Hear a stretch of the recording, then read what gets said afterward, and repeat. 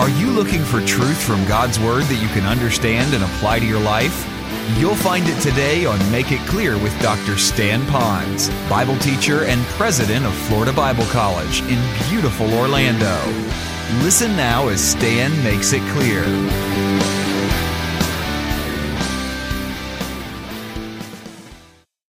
That I would become, the fruit that I bear is going to be to the world, that the world would see more of Christ in me. It's that Christ-like connection. I'm so vitally connected to Him that I will become more like Him. So yes, an apple tree bears apples, but I want you to know this is Christ is the vine. When I'm connected to Him, I'm going to bear more of a Christ-like lifestyle, more of a Christ-like character to this world. So the greatest fruit that I possibly could have, bearing more of that to this world, is that they would see Jesus Christ in me.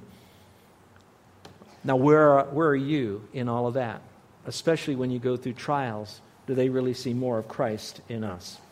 So why do we need to be pruned? This whole passage talks about being pruned. Well, pruning is unavoidable and necessary for fruit bearing. I want you to remember this phrase and write it in your margin. We are being pruned, not punished. Would you write that down? We are being pruned, not punished. All of our punishment, everything I've done wrong, will do wrong, doing wrong now, I want you to know I need to be punished for that. But Jesus took the punishment for me on the cross. So now everything I'm going through is a pruning process so I could become more like Jesus Christ. A horticulture magazine said this. Let me read this to you. It's not long, but it's so rich. It says, it's in an article called Pruning a Grapevine Step by Step. It says, mature grapevines need yearly pruning to produce large clusters of sweet, delicious grapes. Okay, if that's true, and the Lord is staying with that analogy, that must mean that I'm going to need consistent pruning. Now, with a vine, it might be yearly. But for me, I'm going to need it probably daily because of how spindly that I'm going to be. Those of you that lived in Northern California, the Napa Valley, you can't go anywhere without seeing everything to do with wine and grapes and vines and all of this kind of stuff. And they are so pretty, beautiful, lush green, acres all the way to the horizon, like sometimes we see in our beautiful pineapple fields in Central Island. We see all of that. Then you see the luscious grapes, and they're usually green at the time. They're not the Welch's grape juice stuff. They're the green. They're all hanging all over, and you just see it. It's just beautiful, and they're just bending over with all of the fruit. And then it's usually in the springtime, you go back over there again, and what do you see? Acres and acres and miles of a bunch of vines that look dead. It's because during that time, they trimmed it all back. They got rid of the dead branches. They lifted up the weak branches. They snipped the branches to bear even more fruit. And now you think, what a waste. This thing is horrible. And then you just give it time. God's beautiful, brilliant sunshine and water, fertilizer, and the vine dresser. I'm going to tell you those vines will be beautiful again, bearing even more fruit than the year before.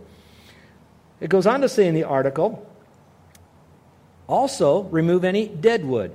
If you're unsure what is dead, cut the branch and examine its center. Now, I'm not very smart. We bought this house, and the people who left us, I guess it's like a ficus tree. Do anybody know what a ficus tree is? If you do, nod your head. You know what a ficus tree is? It's in a pot.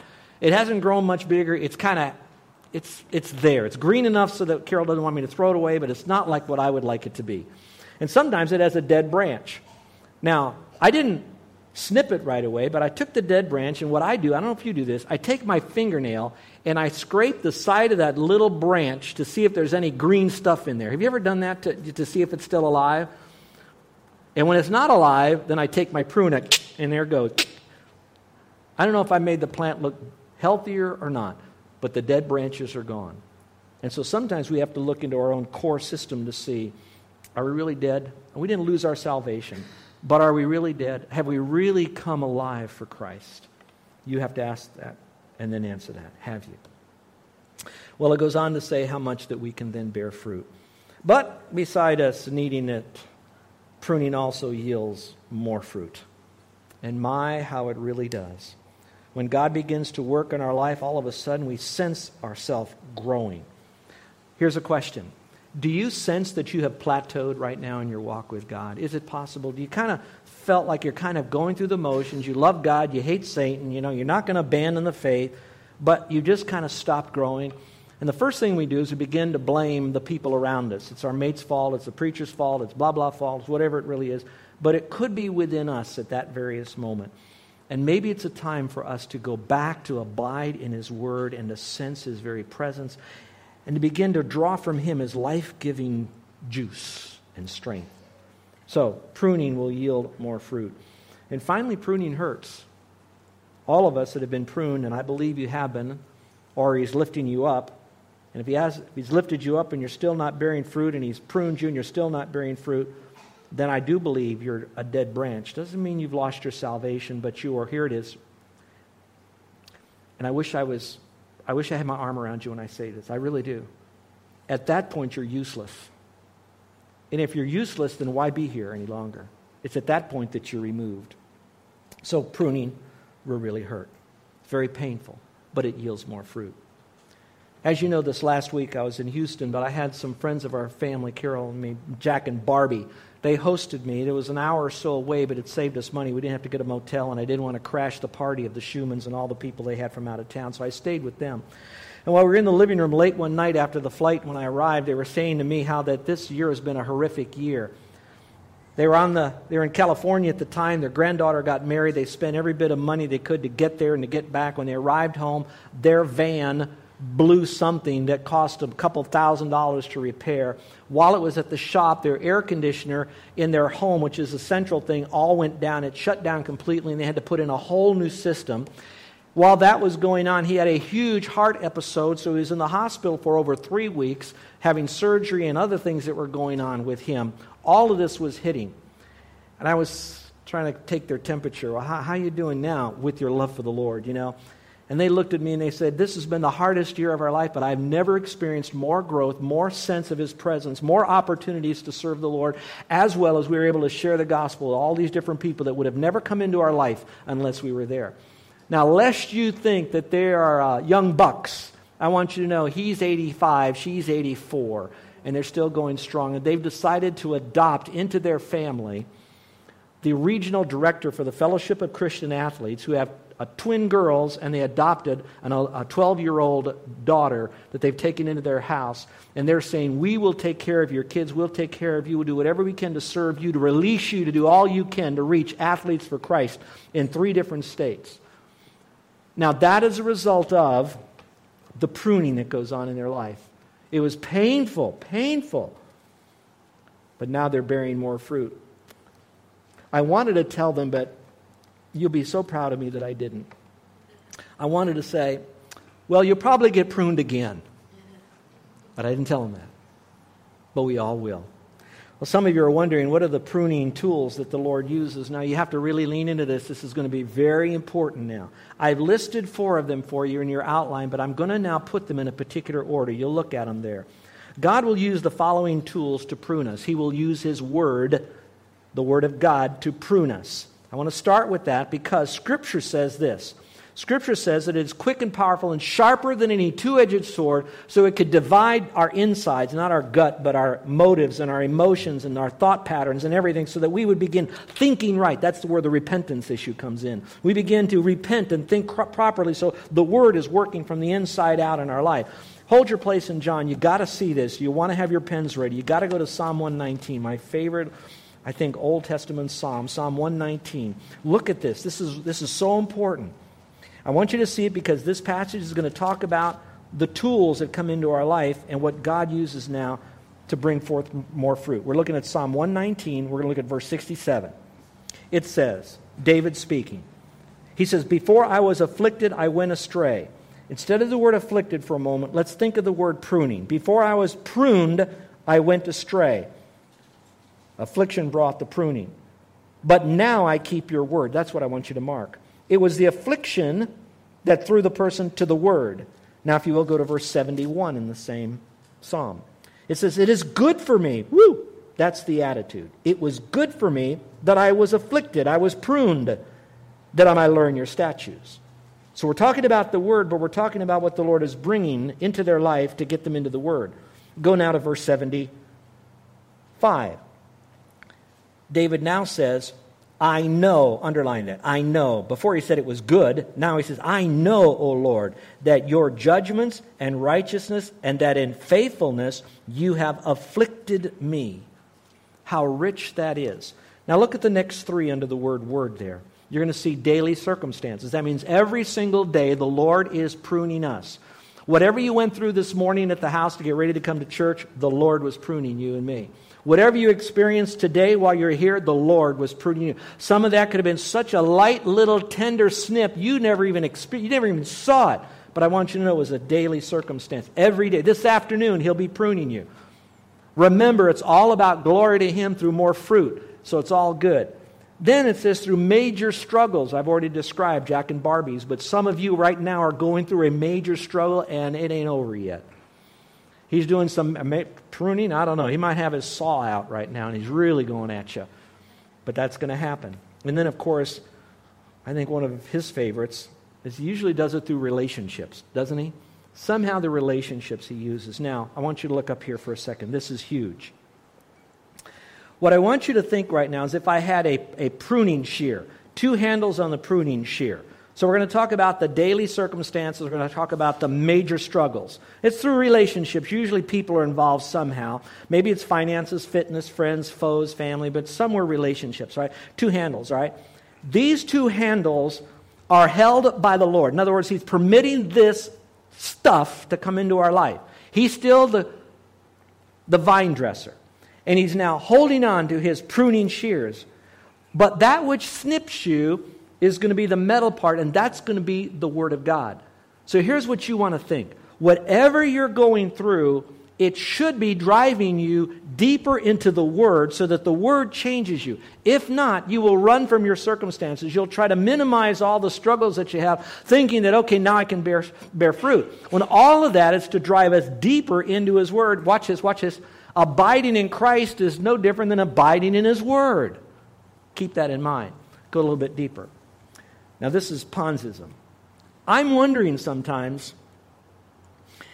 if most of my problem of not abiding in the Word and not really getting the fruit that I should have is because I'm neglecting my time in the Word. So here's what happens.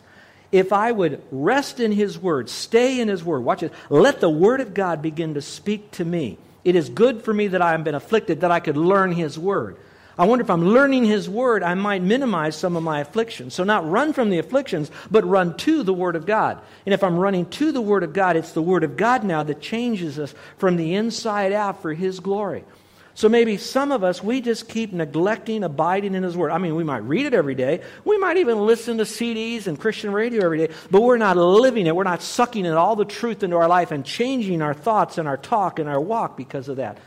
And so He keeps snipping and snipping and snipping. And eventually, we don't respond to the snipping. He lifts us up. We don't respond to that any longer. And finally, we're just kind of dead. Dead in the sense, not lost salvation, not spiritually dead, but just useless. Just useless. Well, let's go back to John 15 as I try to bring this to a close here. So what are we to do? Well, we're to abide in Jesus Christ, and that's where our passage takes us. Verse 4 says, "Abide in me, and I in you, as the branch cannot bear fruit of itself unless it abides in the vine." So I don't produce the fruit. He produces the fruit. I just stay abiding in Him. And by the way, in your margin, you might want to find that the word abide is mentioned 10 times in this short passage alone. 10 times the idea of abiding. And some of you are saying, what does the word abide mean? I explained that a couple of weeks ago. Abide means to remain or to stay put. If I went to your house and you invited me over to eat and to spend the afternoon and maybe even the weekend with you, which would be nice, all that, I'm still going to be going home. I have my own home to go to. I'm going home. But you are abiding there. You are staying there. So the real question is do I kind of visit the Lord? Do I visit His Word? Do I visit spiritual things from Him that I could get this life-giving thing? Or am I abiding there, which means I live there. It becomes my life. I eat, drink, I sleep, I rest in. I abide in Him. And by the way, we can flip it now. Flip it is His Word abiding in me? Or do I just kind of grab it now and then? Or is it now so captivating my thought and my motives? Like I said, our talk and our walk. And that's all a part of abiding in Him. Now, as I looked at that phrase, abide in me and I in you, I think the abiding in me is the active part. You, it's a command. You abide in me, which means we have a choice whether we do it or not. We're in Christ, but now to be in Him. In Him, abiding in Him. That's a choice. That's the active part. The passive part is, all right, now, Lord, I want you to feel at home in me. And now, would He feel at home in you? Even what you're thinking now. When's He going to get over with this sermon? It's time to go. I don't know what you're thinking about. But is He feeling at home in you? I can't judge you. It takes both. It takes me abiding in Him. But it also takes me allowing Him to abide in me. The last little part of this is a little more painful. And I hate to end on this, but it's a warning that we all need to know. He says in verse 4, abide in me and I in you, as the branch cannot bear fruit of itself unless it abides in the vine, so neither can you unless you abide in me. So there's no fruit bearing apart from abiding and Him pruning. I am the vine, you're the branches. He who abides in me, I in him. He bears much fruit. Apart from me, you can't really do anything. Now, I know we can do stuff for Christ, but we cannot do that life-giving, life-changing. When I use the word supernatural, I don't want you to think in terms of speaking in another language or doing some wild and bizarre stuff. But I mean just really walking in a victorious walk. We cannot do it without Him. Verse 6, if anyone does not abide in me, in other words, you choose not to abide in Him, to live in Him, it says, He is thrown away as a branch and dries up, and they gather them and cast them into the fire, and they are burned. Notice what it doesn't say after the word burned in verse 6. It doesn't say, and they are burned up. It just says they are burned. I believe this is talking, again, for the more severe time when finally all that the Lord has done for us, we keep rejecting His pruning. We reject where He lifts us up. We reject abiding in Him. We reject Him abiding in us. We play with it all the time. We are this wild branch that we are now dead to that. We are now useless to that. And if we're useless, then it's at that time that He's going to take us and we're burned. That burning, used throughout Scripture, is a form of judgment. For a believer in Scripture, that is a judgment that does take place with fire at the judgment seat of Christ. Not to determine whether we go to heaven or not, but to determine the kind of rewards we get. Because everything we did with our life, abiding and not abiding, is going to be made known into gold, silver, precious stone, hay, wood, and stubble. And as we go through this burning, all the good will be burned. I mean, all of it will be burned, but that which is of the Lord will remain. And so, for you and me, I don't want to be useless. And maybe another way to look at it, and I'll close truly with this. In the Sermon on the Mount, it says that we're the salt, but if we've lost our saltiness, it says we're good for nothing and we're to be trampled under. That doesn't mean that people are going to walk all over our bodies because we're no good for Christ any longer. It just means we're useless. That's it. And what do? We kind of get rid of it. And that's the same idea here. We're burned. We're useless. It's over with. And maybe some of us are very shortly getting ready to be taken home. And unfortunately, as a pastor for almost 40 years, I have known people who were believers in Christ, who walk with Christ, and at certain times in their life they chose not to abide, X reasons, none of them acceptable, I think, to the Lord. The Lord was gracious, merciful, kind to them, and they kept rejecting it. And they died horrible deaths in the midst of committing crime. And they lost their life, but not their salvation. And remember, that only came from a gracious God who did everything at the front end so that we wouldn't have to get to the last end.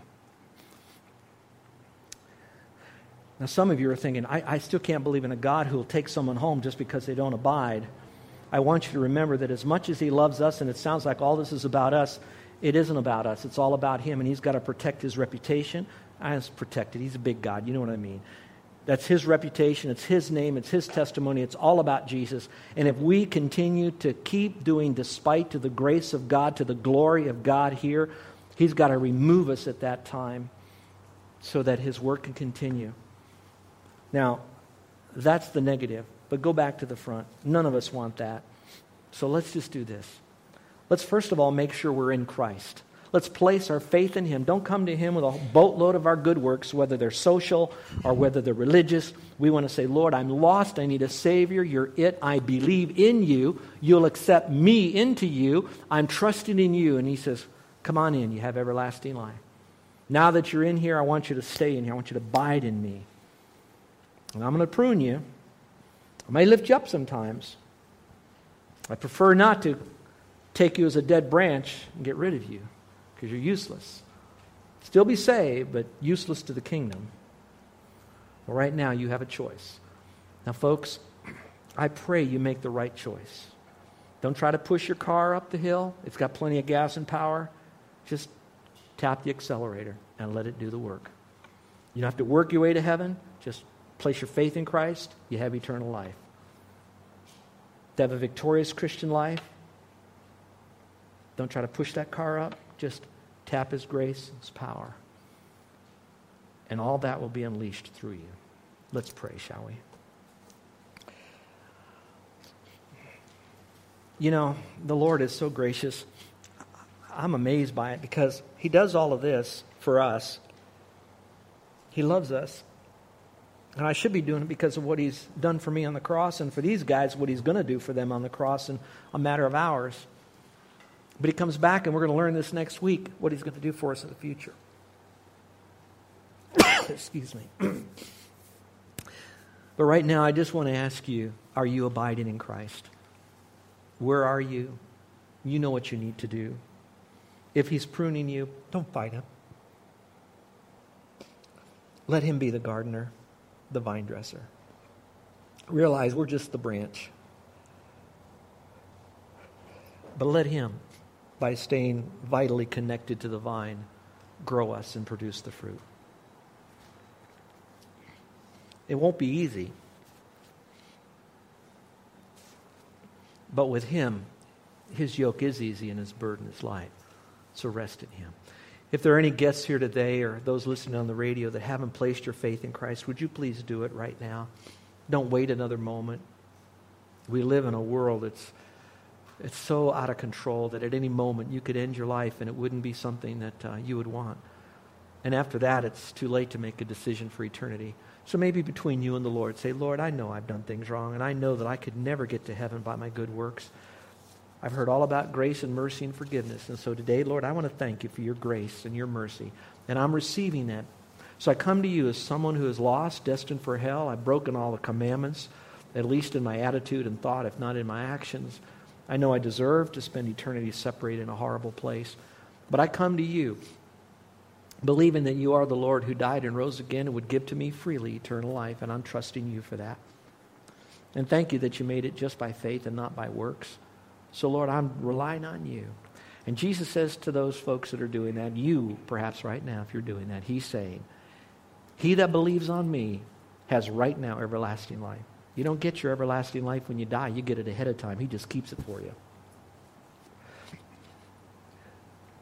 But please do it. Those of you that know Christ as Savior, is it time for you to return to the Lord and now thank Him for the pruning that goes on? That He's a very delicate vine dresser. He's not in there with a cut/burn attitude. He's one because when you're bearing that fruit, it's not only fruit that you're giving to Him, but it's also fruit that you'll enjoy. It's sweet, delicious, healthy fruit, spiritually speaking. And don't you want that? Don't you want it now? Just abide in Him. And then let His Word abide in you. Get into the Word. Let Him speak to you. And then throughout the day, be a Word-based believer. How many here would like to have prayer that today is a day that you, as a Christian now, is abiding in Christ, and you'd like for me to pray for you with heads bowed, eyes closed? Slip up your hand. Today is the day you're going to be abiding fully in Him and letting His words abide in you. Amen. If today's the day you're trusting Christ, I'd like to pray for you. You've never done it before. You only do it once. You don't have to keep doing it again and again. But today is the day you're ready to come to the Lord by faith, and you'd like for me to pray for you. Would you slip up your hand? Is there anyone at all today? Put it up, put it down. Our gracious Heavenly Father, what a good time we've had today learning about you, the wonderful, wonderful vine dresser. Thank you, Jesus, for being the vine and to provide us all that we need for the spiritual life and fruit, that it's through you we bear this fruit. Thank you for carefully and gingerly and graciously snipping us. And then, Lord, we just remember we're nothing but just old branches. That's all we are, just branches. But, oh, Lord, we're connected to the right vine. And we thank you for it. Now, Father, bear that fruit through us. In your name we pray. Amen.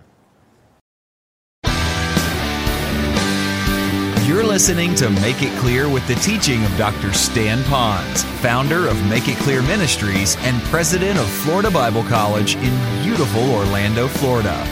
Make It Clear is dedicated to taking the Word of God with clarity into every person's world. It is the support of listeners like you who make the ministry of Make It Clear possible.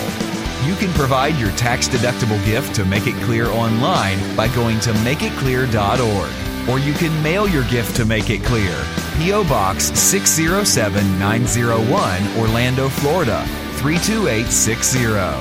Thank you for helping us make it clear. If you would like to have Dr. Ponz speak at your church or event, please send us an email at tellmemore@makeitclear.org. Thank you, and remember to make it clear.